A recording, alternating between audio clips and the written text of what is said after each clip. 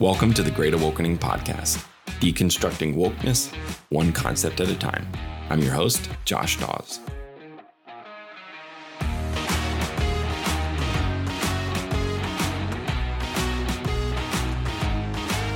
Last week on the show, we discussed the 4 core beliefs of modern critical theory.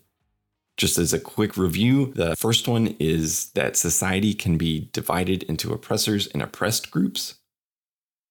The second is that dominant groups always oppress subdominant groups by imposing their norms, values, and ideas on society to justify their own interests. Number 3, lived experience is an unquestionable source of knowledge, truth, and moral authority. And number 4, social justice must be achieved by dismantling systems of oppression through political and social activism. Today on the show, we're going to be looking at what critical theory gets right, what critical theory gets wrong, and how the gospel provides a better alternative. Okay, so what does critical theory get right? Well, first of all, oppression is sinful. Critical theory gets that right. The Bible tells us over and over to help the oppressed. Isaiah 1:17 says, "Learn to do good, seek justice, correct oppression, bring justice to the fatherless, plead the widow's cause." In Zechariah 7:10, it says, "Do not oppress the widow, the fatherless, the sojourner, or the poor, and let none of you devise evil against another in your heart." Additionally, institutional and cultural power can be used to oppress groups of people. Critical theory gets that right. We see that throughout history with chattel slavery, Jim Crow, and even abortion in our own time. Another thing that critical theory gets right is that we can be blind to the way dominant culture influences what we think and what we value. That's really why so many of these ideas from critical theory are being adopted, and we're seeing them show up in our churches. Because the dominant culture is flooded with these ideas right now, and so that's why they're showing up in our church. And we need to be mindful of how the world and the culture around us is influencing how we think. Even the way we think about race is a social construct. Critical theory gets that right. Biblically, there are only 2 races: the race of Adam, the earthly race, we all come from Adam and Eve, and God's chosen people, a heavenly race that God has called to himself. Critical theory stumbles upon some truth from time to time. The problem is that you don't need critical theory to discover these truths. These truths are all there in Scripture for us to see very plainly. It's not like we need these analytical tools to expose this, and we're just now learning these things. No, the Bible is very clear on all of these things. And the problem with embracing critical theory is that it gets so much wrong. To start with, critical theory offers a different view of humanity than Christianity. Critical theory claims that our identity as human beings is rooted in things like race, gender, and sexuality, features that differ from person to person. While critical theory pits some groups of people against other groups based on their status as oppressors or oppressed, the Bible says that we are all created equal before God. We are all equally valuable, equally guilty of sin, equally deserving of God's wrath, and equally able to find grace and mercy in Jesus. Another thing that critical theory gets wrong is that it offers a different view of truth than Christianity. Critical theory argues that the lived experience of oppressed groups gives them unique insights into truth that should not be challenged. Now, while everyone deserves to be heard, no one should be above critique because we're all capable of being wrong. Every parent understands that it's very possible to feel oppressed without actually being oppressed. Our experiences are important, but they are not all that's important. In a broken world, experience leads us away from truth as often as it leads us to it. What critical theory calls oppression, the Bible might call wisdom.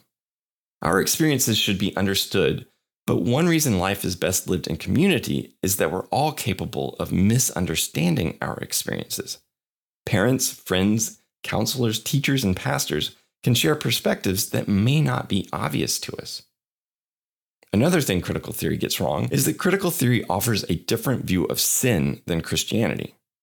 Christianity understands sin as any failure to conform to the moral law of God in act, attitude, or nature. This would include unjust oppression, but critical theory identifies sin as only oppression.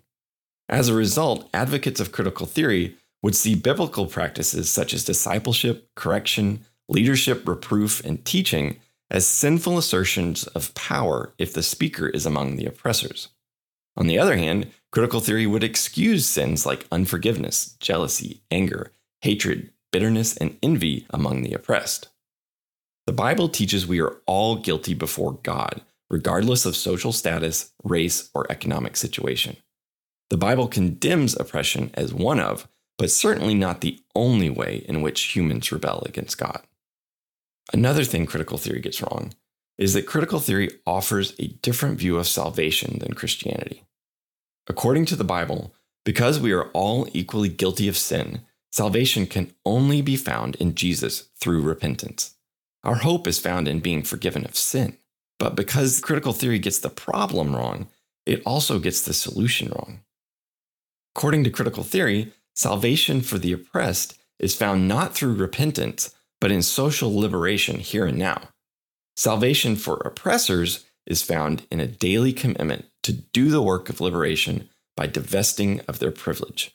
For both groups, their hope is only through social and political activism. The core problem with critical theory is that it functions as a worldview. A worldview is a story that answers our basic questions about life and reality. It answers the big questions of life. A worldview is a lens through which we view and interpret all of life, and critical theory operates that way. It answers questions like, who are we? What is our fundamental problem as human beings? What is the solution to our problem? What is our primary moral duty? And what is our purpose in life? Christianity answers those questions very differently. Christianity would say to the question, who are we? It would say we're God's creatures. Whereas critical theory would say we are members of various identity groups. To the question, what is our problem? Christianity would say it's sin. Whereas critical theory would say that it is oppression. What is the solution? Christianity would say Jesus. Critical theory would say liberation. What is our duty? Christianity says it's to love God and others. Critical theory would say that our duty is to liberate the oppressed. To the question of what is our purpose, Christianity tells us that it is to glorify God. And critical theory would say it is working for liberation. Critical theory and Christianity answer our most fundamental questions about reality in very different ways. A Christian who embraces critical theory will constantly be forced to choose between them in terms of values, priorities, and ethics. As we absorb the assumptions of critical theory, we will find they inevitably erode core biblical truths. A lot of well-meaning Christians are looking at the problems in our world. They're looking at injustice. They're looking at the division that is in the world and is sadly in a lot of our churches. And they're reaching for these ideas that they're adopting from culture to try and solve these problems. And as I hope you can see by now, that critical theory does not offer the tools to bring true reconciliation. That doesn't mean that we just throw our hands up and give up and live with the division. No, this is where we turn to Scripture and we see that the gospel offers a better solution. Jesus tells a parable of a servant who is forgiven an astronomical amount and then goes out and begins demanding repayment of the debts that are owed to him. And critical theory can turn us into that servant who is forgiven so much by making us demand forgiveness for all of the various grievances we have against others. But if we look at Scripture, we can see that that's not what Jesus calls us to. In 2 Corinthians 5, Paul writes, "Therefore, if anyone is in Christ, he is a new creation. The old has passed away. Behold, the new has come. All this is from God, who through Christ reconciled us to himself and gave us the ministry of reconciliation. That is, in Christ, God was reconciling the world to himself, not counting their trespasses against them, and entrusting to us the message of reconciliation." So any reconciliation work that is not rooted in that primary reconciliation between God and fallen people is going to miss the mark. Jesus did not count our trespasses against us. He let go of his grievances against us. He bore them on his back on the cross, giving us a model of how we are to relate with each other. In Colossians, Paul writes, "Here there is not Greek or Jew, circumcised and uncircumcised, barbarian, Scythian, slave, free, but Christ is all and in all. Put on then, as God's chosen ones, holy and beloved, compassionate hearts, kindness, humility, meekness, and patience, bearing with one another, and if one has a complaint against another, forgiving each other. That's completely counter to critical theory. Forgiveness does not exist within the critical theory worldview. He goes on, as the Lord has forgiven you, so you also must forgive. And above all these, put on love, which binds everything together in perfect harmony. In Galatians, Paul expounds on this further. He says, for in Christ Jesus, you are all sons of God through faith. For as many of you as were baptized into Christ have put on Christ. There is neither Jew nor Greek. There is neither slave nor free. There is no male and female, for you are all one in Christ Jesus. This is completely counter to what we see in critical theory that wants to divide us up into various identity groups of oppressors and oppressed. Christ is calling us as the church to live in unity, that we're all one in Christ, that the things that formerly defined us are now, it's not saying there aren't male and female. Obviously there are. It's not erasing distinction, but it's de-emphasizing how important those things are in determining our relationships to each other.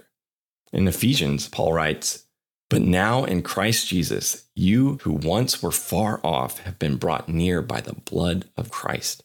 For he himself is our peace, who has made us both one and has broken down in his flesh the dividing wall of hostility by abolishing the law of commandments expressed in ordinances, that he might create in himself one new man in place of the two, so making peace, and might reconcile us both to God in one body through the cross, thereby killing the hostility. He goes on to say, for through him we both have access in one spirit to the Father. So then you, who are no longer strangers and aliens, but you are fellow citizens with the saints and members of the household of God. Critical theory attempts to rebuild the dividing wall that Christ broke down. Jesus Christ is the end of those grievances. When you enter into the household of God, both the grievances you've perpetrated and the grievances you've suffered have been nailed to the cross so that there can be genuine unity. We're no longer oppressors and oppressed. We're no longer white and black, men and women, rich or poor. We are brothers and sisters in Christ, and that's what the world needs to see on display. It doesn't need to see the church, following the same playbook that critical theory that has so divided the nation right now and the world into these different groups that hate each other with escalating hostility.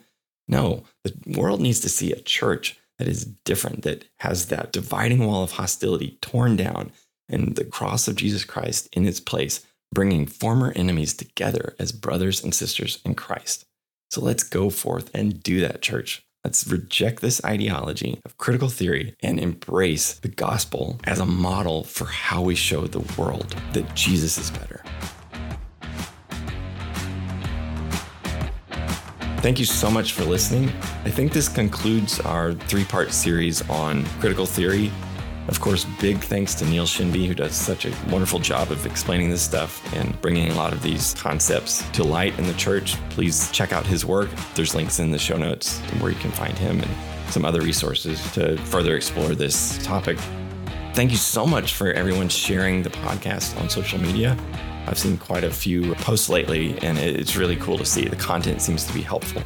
The best place to find me is Twitter. That's @JoshDawes. Thank you so much for listening. Until next time, fight the good fight.